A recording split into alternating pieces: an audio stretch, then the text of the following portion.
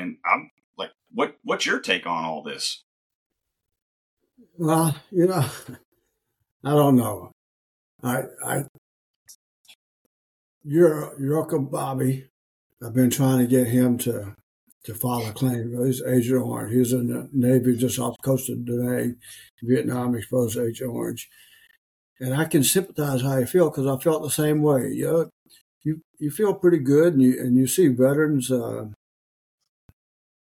are in worse shape than you are, and you feel like you're taken from them. But then on the other hand, like you told me a long time ago, we've earned those rights. And sometimes our personal feelings get in the way, thinking we shouldn't do because somebody else needs to do, or and the other part, like you're talking about, it seems like such a hassle that you have to go through. It took me 10 years, and thanks to you and your Uncle Leonard pushing me, because I didn't feel like I earned it or deserved it, to go through that process. And I had some good people. I had Mr. Ochoa from the Military Order of Purple Heart, who you sent me to help me. And then your Uncle Leonard's friend, who worked for the VA up in Waco, used to drive up there and go.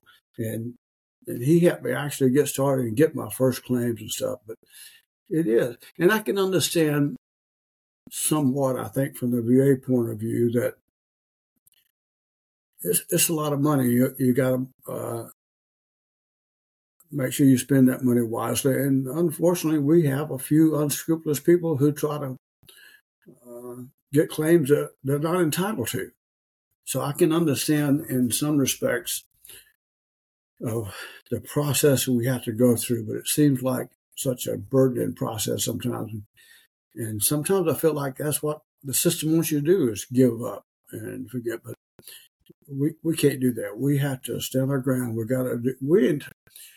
earned those things. Like you told me a long time ago, I went in whole. I was a good boy when I left at 18 years old, joined the Air Force. There's nothing wrong with me, except wore glasses. Other than that, I was in good health. But I didn't come out that way. And we served. And that's why it's so important that we have a lot of veterans groups. DAV is one of them, Disabled American Veterans. And I'm so proud that we are members of that organization, and they do so much to help.